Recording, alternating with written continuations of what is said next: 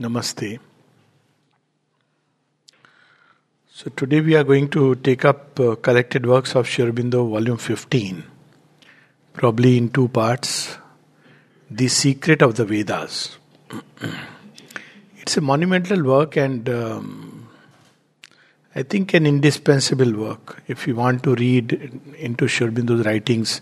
As you know, the writings on the Vedas occupy almost 4 or 5 volumes. Last time we spoke about it. Though these writings primarily, they were the ones in this volume are the ones which came out in the Arya, and they came out from August 1915 to 17. That's probably one of them carried on till 18. So this is just for 2.5-3 years, due to the war, Sri Aurobindo had to discontinue. A lot of things he wanted to write more about the Rig Veda, and he could not because of the time and so many other works. One of the tasks of the avatar is to rescue the Vedas. That's how our Puranas describe. And why it is important? Because it's the foundation on which all else is built. And its importance we can understand today. See, when we cut ourselves from the roots of our own civilization, then we become like free floaters where any kind of influence can easily enter and take us away from a stream of consciousness which the forefathers had let upon earth. Because these rishis were not ordinary people, that is for sure. Mother confirms it, Sri Aurobindo also speaks about it. They were involutionary beings, and if you read through the Vedic lore, it's very evident that they were involutionary beings who were beings from higher planes of consciousness who came and started the human civilization in a way. And they chose India and we'll come to those nitty-gritty subsequently. They chose India, Indian Peninsula, to safeguard this teaching, which subsequently over a period of time, a portion of it was kept and transmitted through an oral tradition to the Vedic rishis. So there was a civilization anterior to the Vedic rishis, which the Vedas speak of as the forefathers.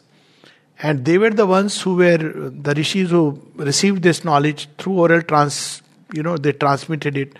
It was left to Veda Vyas of the Isles, Krishnadvapayan, to later on compile many of these. He's a compiler who found these hymns, brought them together. Otherwise, it was mainly through oral tradition. So, oral tradition has its advantages, it has its disadvantages also, because it sometimes makes a particular kind of pronunciation and intonation fixed, depending upon who is pronouncing it. And a lot depends on the way the sounds are played upon. So, this is one part. Now, over a period of time, as the Vedic lore is full of images which modern mind, even the time of the Upanishads, people could not easily connect. So what the Upanishads did, they took out the essence and brought it out as, they agreed, they were very clear that they are drawing from the Vedas, but the main intuitions, the illuminations. So while this made it very readable to the intellectual mind, because we find it very easy and convenient that okay, fine, there is the one divine presence in everything, Ishavasyamidam sarvam yad kincha jagatyam jagat. But the disadvantage was that over a period of time, this intellectual statement or the illuminations, they remained, and a lot of Vedic understanding of the cosmology, because Vedas are not only about these spiritual experiences, but also how the spiritual experiences connected with earth, with normal life, with everyday living. So they started getting lost or blurred. And that's when the secret of the Vedas started getting lost. A task which was further completed by the tendency towards otherworldliness, because the moment you pick up the Upanishads, it's all about, the divine presence. So there was a tendency to become otherworldly, which was completed first by Buddha, who completely broke away entire other ritualistic aspects of the Vedas. And then, of course, Shankara, who in reaction to Buddha, but eventually ended up stating the Vedantic formula of one without a second. So the secret of the Vedas was lost. And it was lost also because it was very difficult to recover it, because like many of the ancient mysteries, there was a whole age of mysteries. Eleusinian mysteries, Celtic mysteries, Druids, you'll read about them. It's very fascinating to read about these mysteries. Orphic mysteries in Greece. So for their own reason, they believed that these secrets must be conserved. They should not be given to the uninitiate, because to give it to the uninitiate meant that it can be misused. Many of the Vedic hymns, they are asking for, strength, for forces, for light, for illumination. And if certain forms of powers, if they came to the uninitiate, they can be very dangerous. So they preserved it in a double layer of meaning, or rather 3 layers of meaning. So one was the outer meaning, which was mostly as if they were speaking of natural images, and that's how came the naturalistic interpretation of the Vedas. They were, when it is said Parjanya, so it is the cloud god. Indra, he is with the thunderbolt, the lightning, the god of lightning. The rivers, they are about the physical rivers, the mountains, the rocks. So the cow, the horses. So it became a naturalistic interpretation of the Vedas, that they were worshipping nature because they didn't quite understand. They were very primitive people, so they didn't quite understand anything deeper. So this is how it was interpreted, the naturalistic interpretation, which we'll see how Sri Aurobindo, talks about them and even refutes them.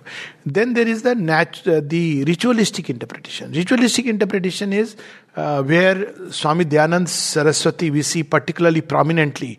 He brought out that these rituals of the Vedas are not just about naturalistic things, but there are gods whom they are invoking, and all these gods are aspects of the one God. So that was credit to him that he brought out this aspect, and then the yagna, how to do it. So he once again brought back the ritualistic aspects of the Vedas. So out of Vedas, these 2 aspects started emerging, 2 lines. One was the ritualistic, which was called as Karma Kand. The Brahmanas preserved the Karma Kand. Brahmanas, not Brahmanas. Brahmanas are a body of literature. Whereas the intellectual side, esoteric side, was preserved by the Upanishads. But the Vedas is a composite thing. It is not ritualistic and intellectual statement. They are a much more deeper, profound spiritual experiences. So when the recovery of the Vedas started, mainly in the European context, it was the Germans, Max Muller. And then there were Indians also who started this. Sayana, even earlier, prior to him, there was a lexicon they used to use, Yaksa's lexicon. So the problem was that the language had changed a lot. Like now when we use words in English, we don't associate them with the Latin roots. We have, take a word like stand. So stand means 2 things. Even now, but stand also has a psychological connotation. So stand is not just a physical structure like a stand on which you put things. Stand is also not about, physically standing up. But stand is also about psychologically standing up. We do use this term, that stand up for what you believe in. So depending on the context, but its original root is very often lost. So this is what we find, that they tried to recover, but the language had undergone modifications. The Vedic rishis were using the language in a much more subtle and flexible way. And it was in time when Sanskrit was not yet fixed, like fixed forms. This means this means that. It was not in this way. So the language carried within it a fluidity, and therefore it could be interpreted at different layers. So one was the physical interpretation, physical images. Then there was the inner psychological interpretation, as I said, stand. So stand as a physical element, stand also as a psychological element. And stand can also be seen in the deepest sense. He who stands erect, lofty, climbing toward the sky. So the same word can be seen at different levels, but the modern interpreters didn't have either that body of experience, that was missing completely, and they relied on a lexicon which was very archaic, which itself was faulty. So Sri Aurobindo, when he started interpreting, as we were speaking last time, Shri Krishna gave him the Nirukta, the grammar through which the Vedas can be interpreted. But the method Sri Aurobindo employed is something very interesting. So he saw that when these interpreters were interpreting, so what they were doing, At one place, they would apply a certain meaning and it fits very well. At another place, this meaning doesn't fit at all. At a third place, this meaning makes the whole words completely meaningless. So, for example, dhenu. So, it refers to cow, but actually it's also a fosterer, nurturer, dhenu, one who gives plenty. So, because they were applying the outer meaning, some places it was okay, you could interpret it very outwardly. But at other places, it made the whole hymn a nonsensical thing. So they interpreted that the Vedic rishis were a mixed lot. Some of them were very barbaric and primitive. There were some who were a little more illumined, it seems. So this is how the whole theory started, that these hymns were very primitive in nature. Now it had deep implications. One, it meant that we were cut off from our own roots. What more damage can be done? And this was used as a means for political justification. So we'll see how. So one of the things the Vedas consistently speak about Aryans and they speak about Dasyus. The word Dravid comes much later. And the word Dravid actually means, if you take, there are several meanings, but one of them is Drav, the water. And with a land which is surrounded by water. So this is how the southern, below the Vindhyachal. It does not refer only to Tamils. Gujarat, Maharashtra, everything is Dravid if you go by that definition. My own feeling is that word has a very different meaning because Vid stands for knowledge and Dra, what does that root mean? So, but I'm not going into it because I don't claim to, these are all illuminations, so I don't want to get into that. But the word Dravid comes much later. So Aryans had a god called Indra, and very often Indra was shown as fighting. And he would have his thunderbolt, he would kill the Dasyus, also known as Dasas, and chase them into their lair. And who were the Aryans? Aryans were the blue-eyed, fair-skinned people. Now, I don't know, ever in the Indian context, anybody has seen any blue-eyed boy, except perhaps Hrithik Roshan. I don't know if there is any more. But this is how the theory went. As absurd as that the Aryans were those who migrated from Iran and Afghanistan, and Indra was their warlord. That's how the Aryan invasion theory came. So what did Indra do? He ransacked the entire old time Harappan civilization, and they settled there, creating mass graves, destroying them, burning them by fire. Based on what evidence? Frankly, no evidence. For example, when they saw some graves in Harappan civilization, so they said Indra had killed them. That's how it is there in the Rig Vedas, that the Aryans are invoking the Indra for the battle. Indra is coming and is destroying these people mercilessly. So it was Indra who destroyed them. So other people challenge this theory. Okay, if he struck them with a thunderbolt, there should be some injury. And these dead people are on different layers. It's not like they're all together. He came and ransacked the city. Then the ransacking of Indra was based on an evidence as flimsy as finding some broken statues in Mohenjo-daro. Now, broken statues, even Mahabalipuram, you go south anywhere, you have archaeological, excavations, you'll find broken statues. There's nothing special about finding some broken statues in Mohenjo-daro. And then a description of the Aryans and Dravidians, which is not, you cannot understand it through physiognomy. The Aryans were the people who were blue-eyed, fair-skinned, who came all the way from Persia, Iran and Afghanistan. And Dravidians were dark-skinned people with a flat nose. Where do you find that? Honestly, frankly, Sri Aurobindo takes a dig at it.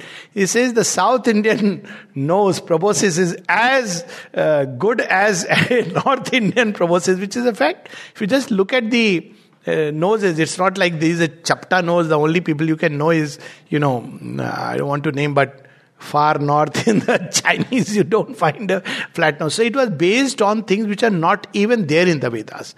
Then the evidence was based on that, they found that the old civilization was destroyed, possibly by fire. And it was again, Indra was the culprit who sent fire, Agni, And what did Agni do? Agni was another warlord. He burned them out.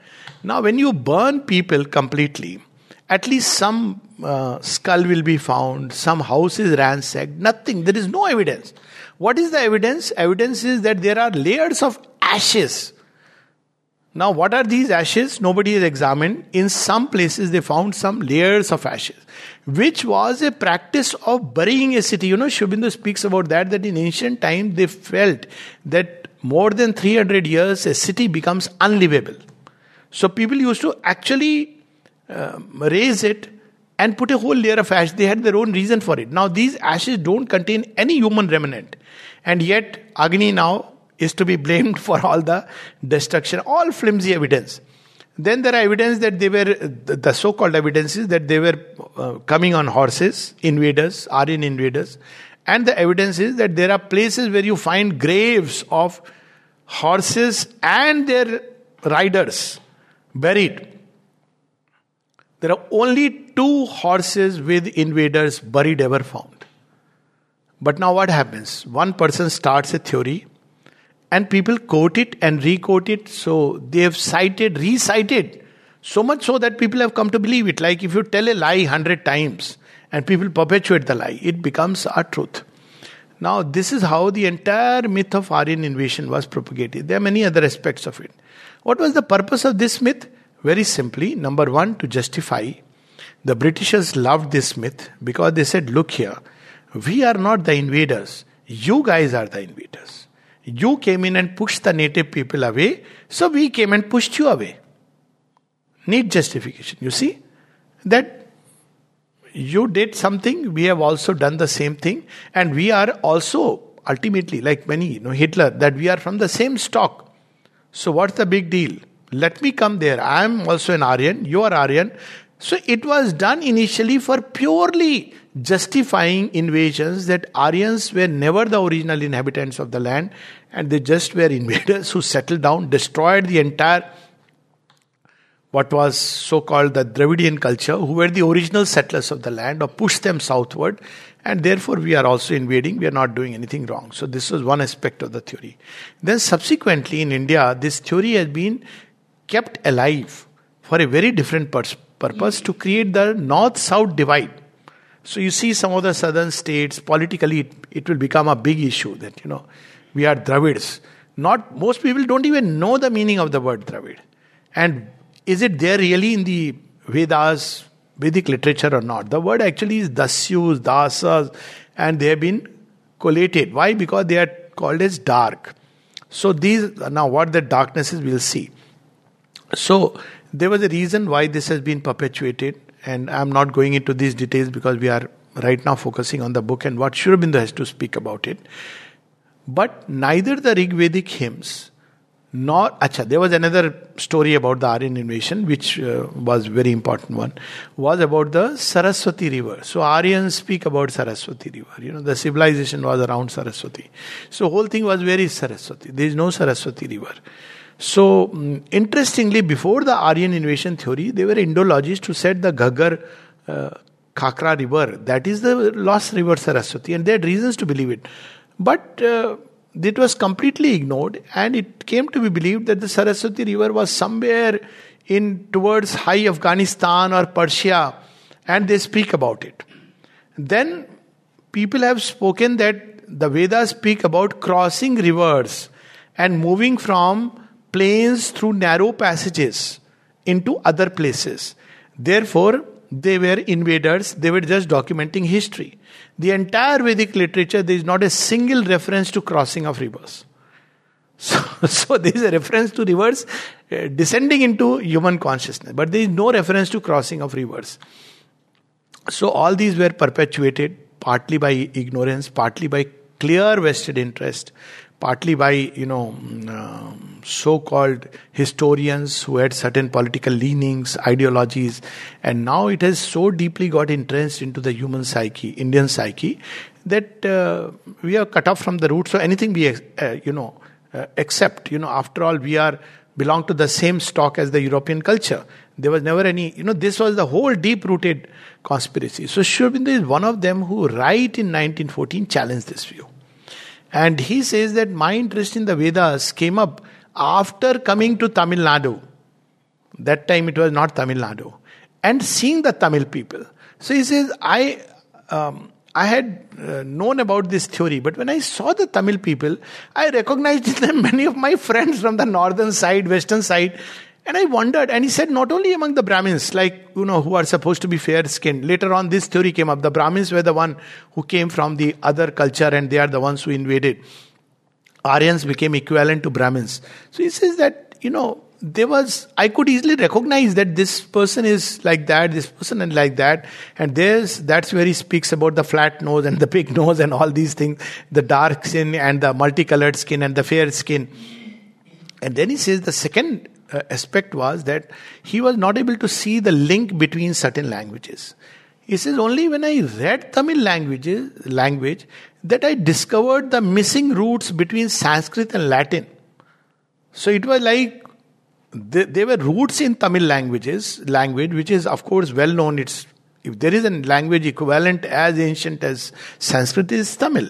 So he could see that there is a connection of languages, and through Tamil you could, recognize the roots, connecting Latin and Sanskrit. That last talk we have spoken about it, and he has written in great length about it.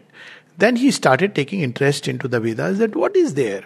And then he discovered that his own experiences that he was having spiritually, he could find in the Vedas for the first time. Otherwise, Sri Aurobindo felt that these are experiences which are having, which nobody else speaks about, and probably, there is no real explanation to these, and he has to find it all himself. And then he saw in the Vedas a complete document of these experiences, and then when he studied from that angle, he saw that if you apply the inner meaning to a term, whether it be Agni, whether it be Indra, whether it be go, cow, or Ashwa, you see a consistent meaning throughout which is the same.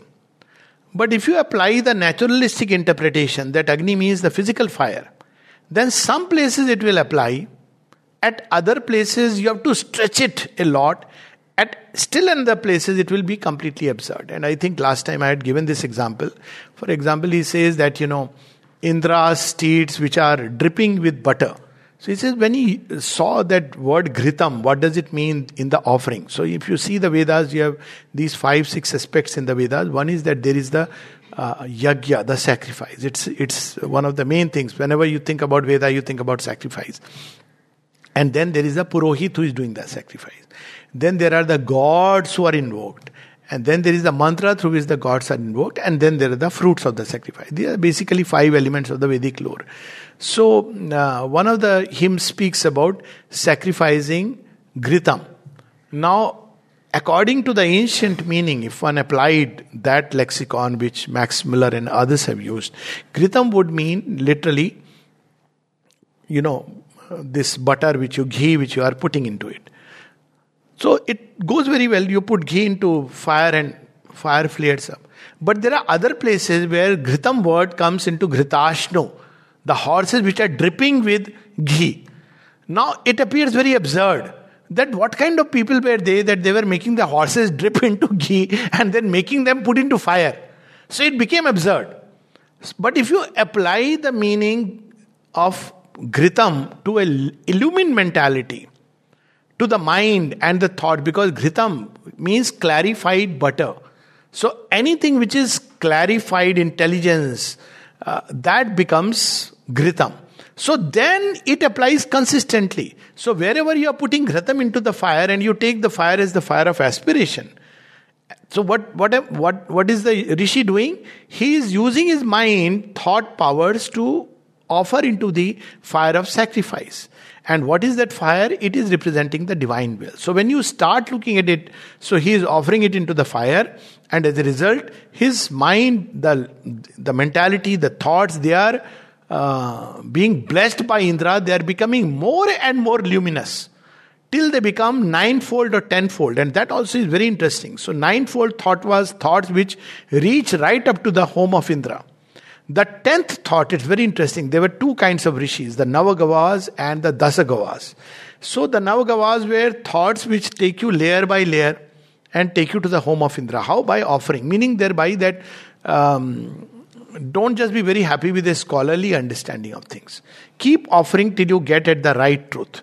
So thought is a means for ascension to truth. That's how Sri Aurobindo has a very beautiful poem, Thought the Paraclete, the bird, which, communicates between the higher and the lower worlds.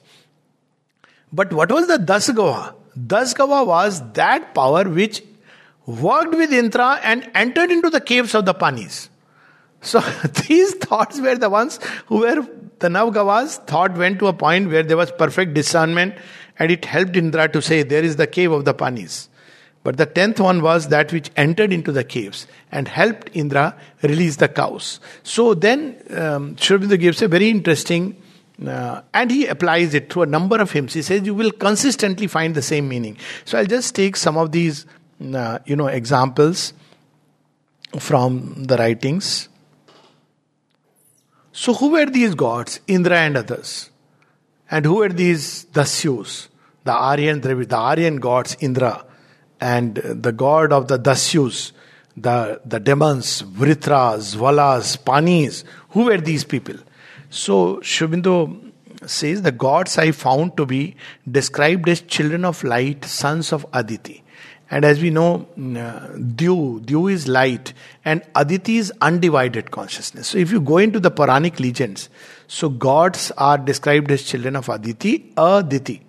So undivided. There is no division. There is oneness. And Diti, the demons. Who are the Ditis? Who is Diti? The divided consciousness. So that which divides are the Dasyus, the Ditis. So what do they divide? Now, when we take to Sri Aurobindo and the Mother's Yoga, the final division they have created is between world and God. That's how you find in Savitri that the mother says, Savitri says that you have created the gulf between world and God. There is no real division because it's the divine who is manifested in this world. So in the Vedas, they are trying to bridge this gulf. And the children of light are thrusting themselves into the battlefield against the forces of darkness so that the gulf can be bridged and heaven and earth can become equal and one. So this is the divine marriage that they are speaking about. The gods I found to be described as children of light, sons of Aditi, of infinity. And without exception, they are described as increasing man. So wherever you see the gods, so they are actually making our wealth increase. They are increasing man. They are giving plenitude. Mother would say that when you truly surrender to the divine, it does not diminish you. Actually, it aggrandizes you. Because all our human capacities are very limited. They are raised to the power of infinity. Whatever is worth raising. Of course, the darkness will go away. But whatever is worth raising, when we offer it, is raised to the power of infinity. The abundance of heaven, increasing the truth in him, building up the divine worlds, leading him against all attacks to the great goal, the integral felicity, the perfect bliss. So these are the action of the gods. They want to take man to a state of perfect happiness and perfect bliss. Now we must understand the gods of the Vedas and the gods of the Puranas, they have undergone a change. The Indra of the Puranas is different. So this was another problem which took place, that the Puranic legends tried to draw from the Vedas, but in trying to perhaps oversimplify, again they lost the Vedic truths. So this was the big difficulty. Increasing their separate functions emerged by means of their activities, their epithets, the psychological sense of the legends connected with them, the indications of the Upanishads and Puranas, the occasional sidelights from the Greek myth. So here he brings the myth of Saraswati. So where is Saraswati? Now modern archaeological evidence confirms the intuition of the Hindu or the Indian ancient, they were Hindus, in that sense, who said that the river Saraswati is near Ghaggar, Khakra and it flowed through Rajasthan. Now if you have this evidence, then 3,700 years back already they were settlers. So where was the fight which took place? Saraswati was not somewhere in Iran or Persia. So modern archaeological evidence as well as the satellite evidence confirms the presence of river Saraswati.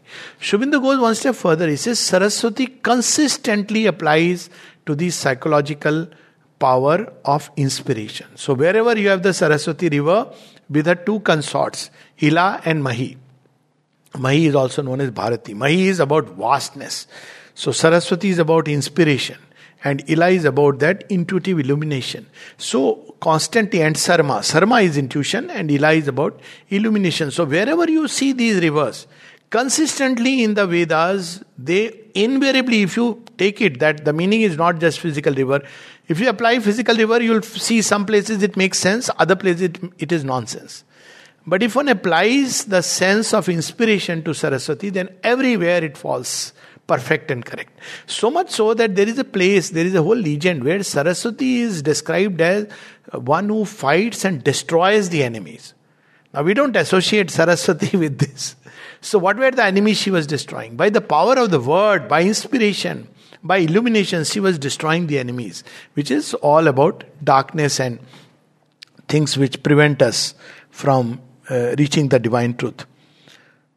Then there is another, he speaks about Greek myth. Now there is a very interesting Greek myth, and the Greek myth also describes a horse who breaks the rock. The horse is Pegasus, and with his foot he breaks a rock and releases the river Hippocrene.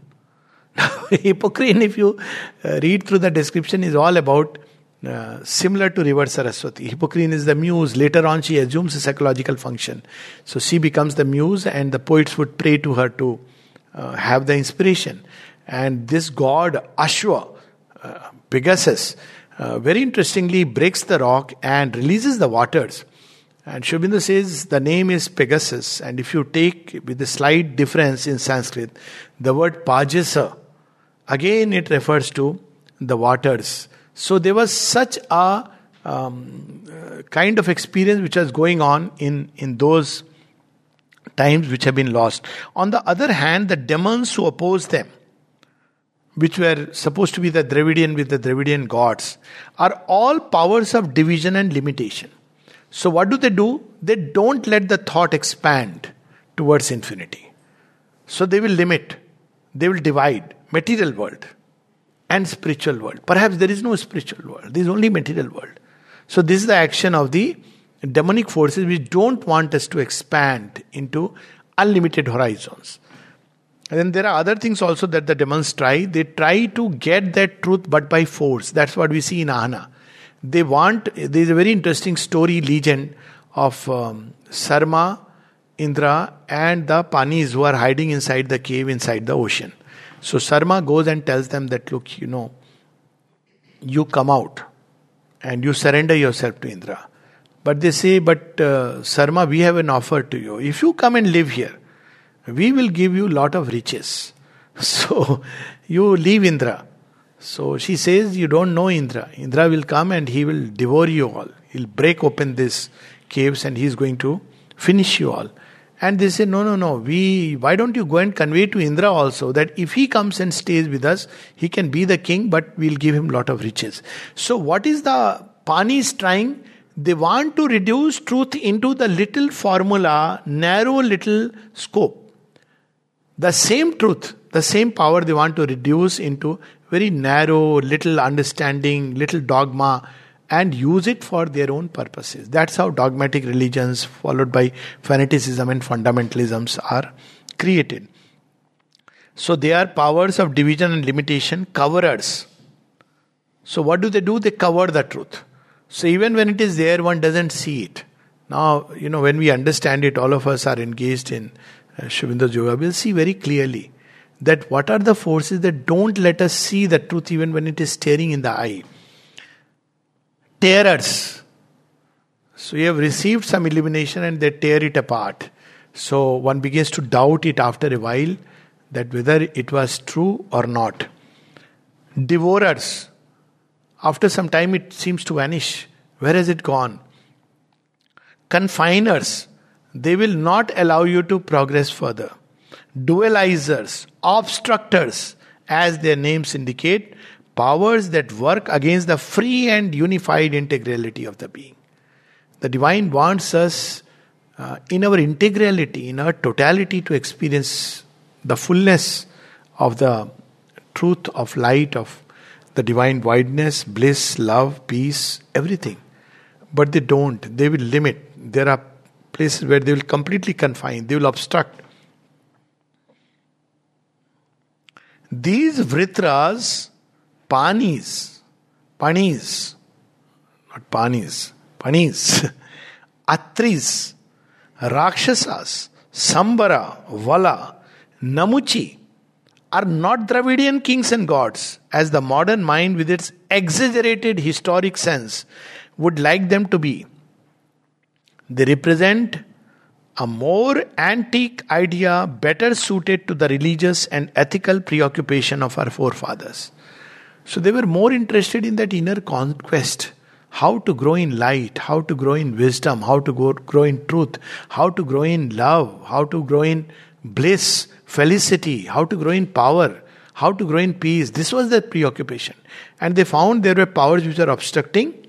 So Indra, the god of the higher worlds, he was invoked to destroy them. They represent the struggle between the powers of the higher good and the lower desire. Now it is so evident to anybody engaged in yoga, it is very evident that there is the struggle between the greater good Shreyas and the lesser seeking, running after pleasure, the Preyas. So what do pleasure do? What does pleasure does? It robs and steals us of the felicity. It turns, you see, this is an experience which I'm sure everybody engaged in yoga has, that there are times when you do experience that joy, that subtle felicity of the soul, that greater delight. And then one will experience the attack from the lower forces, which want to drag you into the realm of pleasure. And if you get dragged, you lose it. And then you realize that, oh my God, why is that consciousness veiled?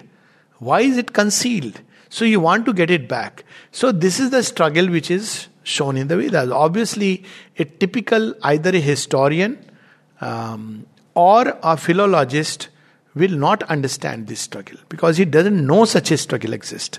He has not even tried experience it. See, an average man, how does he live? He lives according to certain standards of the society. He doesn't experience the struggle inside him. It is only when you try to evolve that you experience the struggle. So only a man who is either practicing at least a high ethical life or still higher, better a spiritual life can truly understand the struggle inside. So they could not understand because for them there was no struggle. So what were the Vedas speaking about? Certainly not gods and demons, but about a group of people who had these gods and another group who had these other gods, but these gods were demonized by the conquerors. So conquerors were the Aryans. So they demonized these gods. They called Vala, Pani, Namuchi as demons. But actually they were gods of the Dravidian. Now Sri Aurobindo is completely debunking that theory on philological and psychological grounds. Both. Philological because he has seen the consistent use of that term, meaning the same thing consistently. And on psychological ground because it applies to the psychological truth when we practice to yoga. And this conception of the Rig Veda and the same opposition of good and evil, otherwise expressed with less psychological subtlety, with more ethical directness in the scriptures of the Zoroastrians, our ancient neighbors and kindred, proceeded probably from a common original discipline of the Aryan culture. So here he comes to that, was there an invasion? No. Was there a migration? Possibly. And he speaks about the Arctic theory of Mr. Tilak, that probably they spoke about months of darkness, which is a physical image as well as a psychological image. So the Vedic rishis freely use these images. But how did they get the image of months of darkness? Well, they may have lived in the Arctic zone. Then when they migrated, the common stock. So where did they go? They went partly to the western side and partly down they came. And much before one could talk even about any invasion, they were civilizing. This was a time when migration was taking place all over the world. So we must distinguish between Aryan migration and Aryan invasion. Invasion means there was a fight, a terrible fight. Now again Sri Aurobindo says there may be people fighting. Tribes used to fight. But it's not about Aryan Dravidian fight which was taking place on a massive scale where the Aryans invaded, occupied forcibly, killing the Dravidian or pushing them back. Tribes used to fight, even small little tribes. At the same time, even if there were some small fights among the tribes, this has nothing to do with the Rig Veda and the Vedic lore. Vedic lore is about the inner struggle between the powers of the light and the darkness. And this was known to the ancient forefathers who carried something of that. That's why in Russian language you find some of the roots. Agun, Agni and many others. I think one of the talks we were speaking about it. So the common stock went here, went down. So Zoroastrians speak about Ohar Mazda, where there is powers of light, powers of darkness, which is there in ancient culture. So it's not that from there we migrated here. It's a common stock from which we came and down we went. So this is our ancient neighbors and kindred proceeded probably from a common original discipline of the Aryan culture. Now this Aryan myth has also been debunked by genetic studies, though again people are trying to do, now you see genetic studies have a problem, must say that, because when you study DNA, you are expecting that everybody will have the same DNA. It is naive to imagine that. There is no way you can do that because there is so much intermixing of people. The Arabian blood is mixed here, the British blood is mixed here, the French blood is mixed here. And of course, over a period of time, genes do undergo changes and mutation. And yet, there is fair enough of evidence of a common, genetic ancestry, common stock. But you cannot have an absolute, stock which is completely all the genes are matching. This is not possible. Even within families, you don't see the genes matching. There is a genetic variation which takes place over a period of time. And yet, genetic studies definitely, one thing they reveal, that there are not two different stocks of people, but largely one stock of people which do show a certain degree of variation which is bound to be there. So this also people try to counter, and that counter is not a big issue, that either the Aryans who invaded were a very small group and they mingled with the locals. But the problem with this theory is if there is such a small group and mingled with a large group of people, how could they impose their culture and their thought and everything on a much larger group of people? So this is the counter. The other is they were a large group of people, which is fantastic that, locals were so small, they were a large group of people who mingled with the population and they have become one. Which is fair enough. It doesn't matter if they migrated and became one with the population. It's not about invasion. There is no real battle or struggle. There is no evidence of that. That's the important point, because based on that, the entire Vedic understanding has been erected. Then he gives another very interesting example. The sea of the superconscient is the goal of the rivers of clarity, of the honeyed wave, Soma. As the sea of the subconscient in the heart within is their place of rising. This upper sea is spoken of as the Sindhu, a word which may mean either a river or ocean.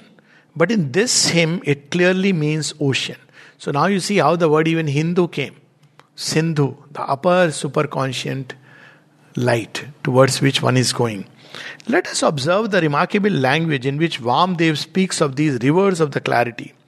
He says first that the gods sought and found the clarity, the Ghritam, triply placed and hidden by the panis in the cow, Gavi. It is beyond doubt that go is used in the Veda in the double sense of cow and light. So in one way you can say, yes, hidden in the cow is the Ghritam, which they found. But what a great discovery, one must say. They found some means by which, like today you have how to extract ghee out of it. But see, it is such a clear image, even Sri Ramakrishna who speaks about it, that if you have only water and if you churn it, no grit, no ghee will come out of it, no makhan will come out. It's only if there is milk you can churn it and bring out makhan. So it's a very clear image and a symbol. He says first that the gods sought and found the clarity. It is beyond doubt that go is used in the Veda in the double sense of cow and light. The cow is the outer symbol, the inner meaning is the light. The figure of the cow stolen and hidden by the panis is constant in the Veda. Here it is evident that as the sea is a psychological symbol, the heart ocean, Samudra Hriday, and the Soma is a psychological symbol, and the clarified butter is a psychological symbol. The cow in which the gods find the clarified butter, hidden by the panis, must also symbolize an inner illumination and not physical light. So the word go, from which Gopal, Golo, Gomati, all Gupta, they all come from the same root, which is essentially light. The cow is really Aditi, the infinite consciousness hidden in the subconscious. So she has to be released. And the triple Ghritam is the triple clarity of the liberated sensation, finding its secret of delight, of the thought mind attaining to the light and intuition, and of the truth itself, the ultimate supramental vision. So all this handi todna on, Krishna Janmashtami and getting the makhan from there, well, as a symbol it's high up. So you have to, it's a collective effort. So people come together, join, and then they break and receive it. But it should not be like this is the thing, real thing.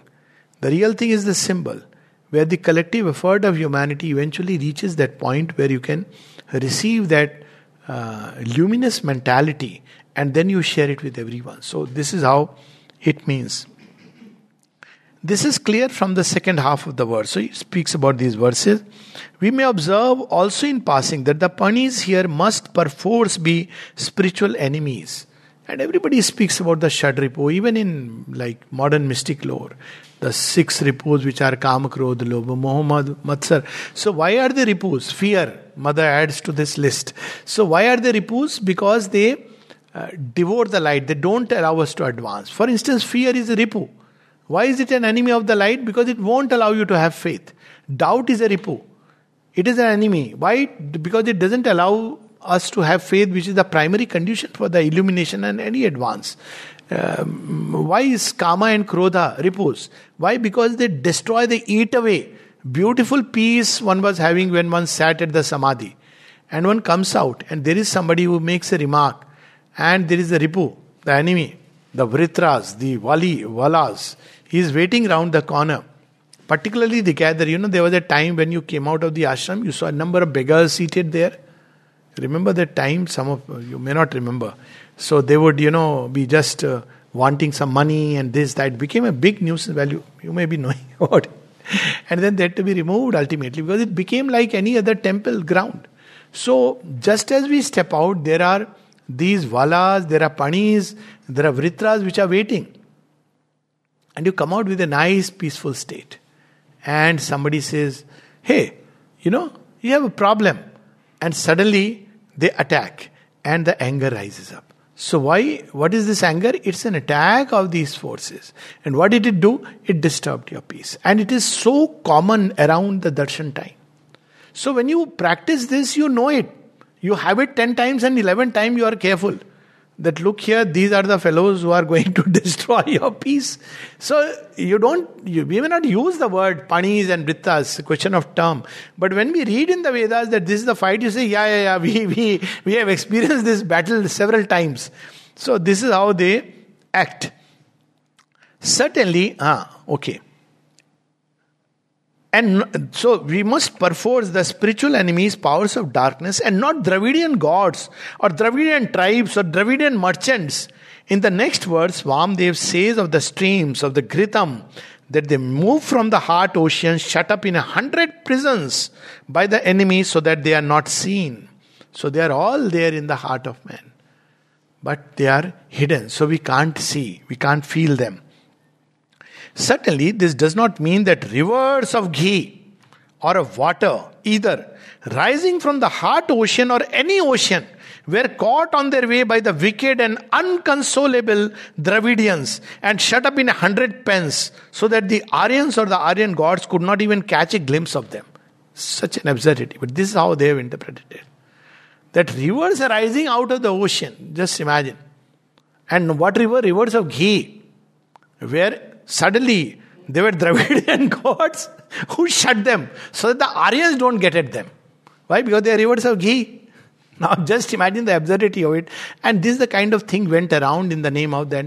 Naturally people declared there is no secret of the Vedas. But the beautiful thing is, despite all these efforts, the Vedas have endured. That's, the time passes the final verdict. Till date, people are fascinated by the Vedas and they have endured. In spite of all these misinterpretation and nonsensical interpretation and interpretation with vested interest.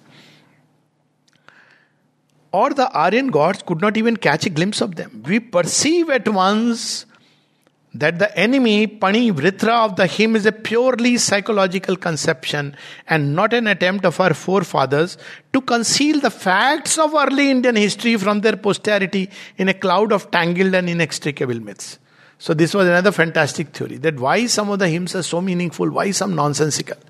So they said, you see, the conquerors wrote the history. So they concealed it in such a way. Now, such an absurd way that even you can't discover what it meant.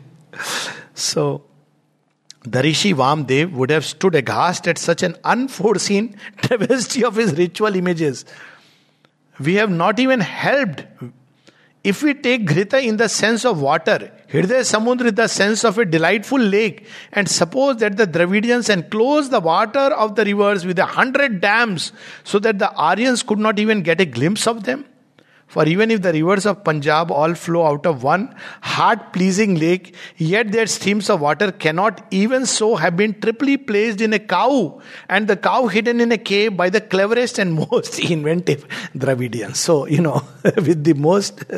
And Sri Aurobindo is a master, both, of course, he's a yogi of yogis, but philologically. So obviously, we are not going into all the details, but it's amazing when we read all this. The 7 rivers, the Vedas speaks consistently of the waters or the rivers, especially of the divine waters. Apo Devihi or Apo Divyaha, and occasionally of the waters which carry in them the light of the luminous solar world or the light of the sun.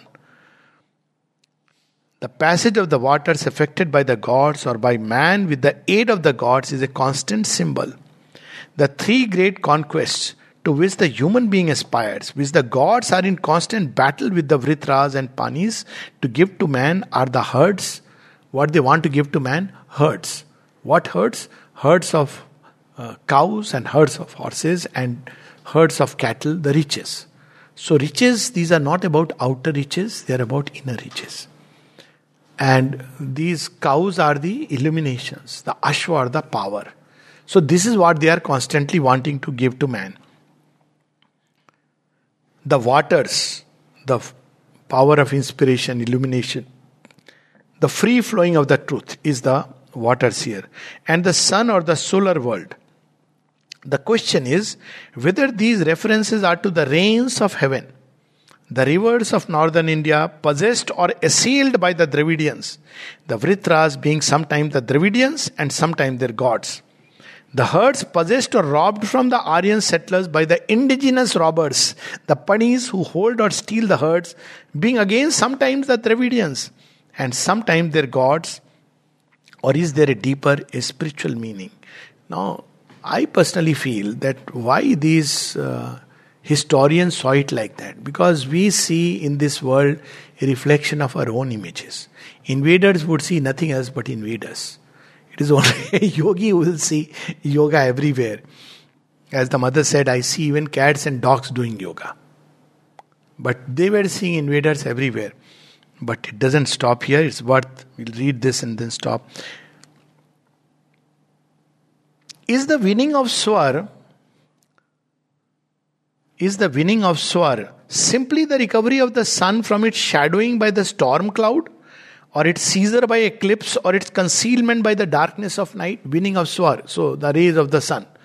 So they applied this logic that the clouds, and they were praying to Indra with this thunderbolt to destroy the cloud. Sun comes out again. They were so scared of natural phenomena like eclipse. So they used to pray like that. But this meaning may apply to 1 or 2 verses, but it won't apply consistently. So this is what Sri Aurobindo is telling us. For here at least, there can be no withholding of the sun from the Aryans by human black-skinned and noseless enemies. The Dravidians were as if blocking the sun. They had some tremendous technology. to block the sun. And the Aryans were praying and calling Indra, release the sun, the light of the sun. These fellows, noseless creatures, have come and blocked. Imagine. So, or does the conquest of Swar mean simply the winning of heaven by sacrifice? And in either case, what is the sense of the curious collocation of cows, waters, and the sun, or cows, waters, and the sky? Is it not rather a system of symbolic meaning in which the herds, indicated by the word Gah, in the sense both of cows and rays of light, are the illuminations from the higher consciousness which have their origin in the Son of Light? And then he says there are plenty of passages which clearly reveal this. And let me just see one last little. The sons of darkness. We have seen not only but repeatedly that it is impossible to read into the story of the Angiras, Indra, and the Sarma, which we are talking about, the cave of the Panis and the conquest of the dawn, the sun and the cows, an account of a political and military struggle between Aryan invaders and Dravidian cave dwellers. That they were dwelling in the cave, and the Aryans came and they wanted to get their cows, so they sent a spy, Sarma. She went there and told them, you better give your cows to these Aryan invaders. And the Dravidians said, no, we'll make a pact. You come and live harmoniously and peacefully with us. And Sarma said, no, you don't know our Lord Indra? He'll come and smash your caves. And since they refused, the Aryan invaders were so brutal. They came, smashed the caves. And when the Dasyus were released, they even killed them and stole their cows back. Now, this is so absurd, if you look at it.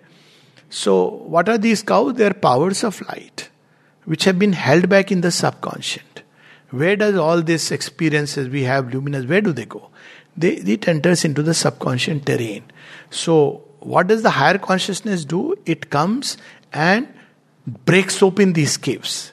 And then all these lovely, wonderful things which were hidden inside get released and start coming into the surface consciousness. Still impure, because they are mixed with the Dasyus who are running helter-skelter. So they have to be destroyed by the forces of the higher consciousness. Indra is their leader.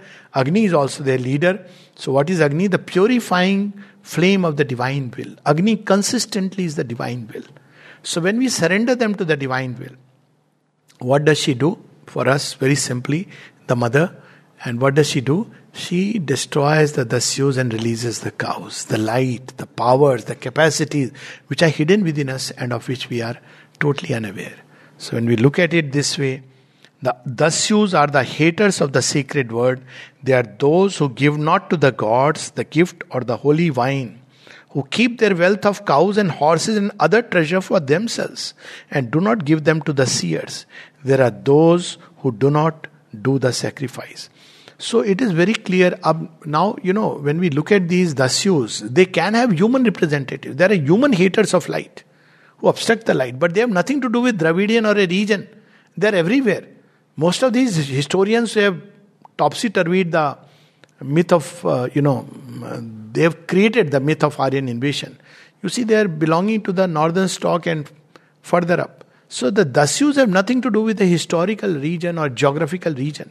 Though there may be human representative of Dasyus. Hitler was very clearly a Dasyu who was trying to take the world back thousands of years. And finally, but it is perfectly certain, the spiritual wealth, the spiritual battle, the spiritual sacrifice and journey, but it is perfectly certain that in the Rig Veda at least, it is the spiritual conflict and victory, not the physical battle and plunder which they are speaking. So, they are beautiful passages and, we could just go on reading, but I'll close with one last one. Still, since the whole struggle is between the light and the darkness, the truth and the falsehood, the divine Maya and the undivine, all the Dasyus alike are here identified with the darkness. So that's how Dasyus, Dasas, that's how the word came. And it is by the birth and shining of Agni that the light is created with which he slays the Dasyus and the darkness. So first thing, what does Agni do? It shows us where all things are hiding. So before the flame of aspiration is woken up, we are the good guys. and everybody else around is the bad guy. When the flame shines up, it says, hold on. What you're seeing outside is within you. And then you increase the flame. Then what happens? It's not just light, it becomes heat. Tapas. Still increase, it becomes tejas. Then this very tejas starts destroying the darkness within.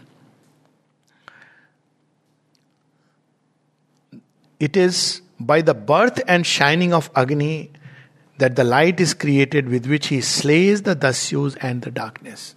And Sri Aurobindo, same thing, made it so simple and direct. What is important is persistent aspiration, lighting up the fire of aspiration. It is this Agni which shows us where these fellows are hiding. Otherwise, the mind governed by the Vritras, it will give 1,000 justification, coverers. It will say, no, after all, it is a very human, innocent thing. Anger, it's very natural. So the mind, these are the coverers acting through the mind. They will not show us. They will say the fault is outside you. This is what they are doing. The historical interpretation will not do at all here. Though the naturalistic may pass if we isolate the passage and suppose the lighting of the sacrificial fire to be the cause of the daily sunrise. But we have to judge from a comparative study of the Vedas and not on the strength of isolated passages. As I said, this is a vast and very exhaustive. There are so many passages which are so wonderful. And the whole purpose is that we go back and read the secret of the Vedas. So as I said, this was along with the synthesis of the yoga, which I received in the morning, the secret of the Vedas, same day I had received in the evening. And while synthesis of yoga made my heart jump that I have found this ultimate truth.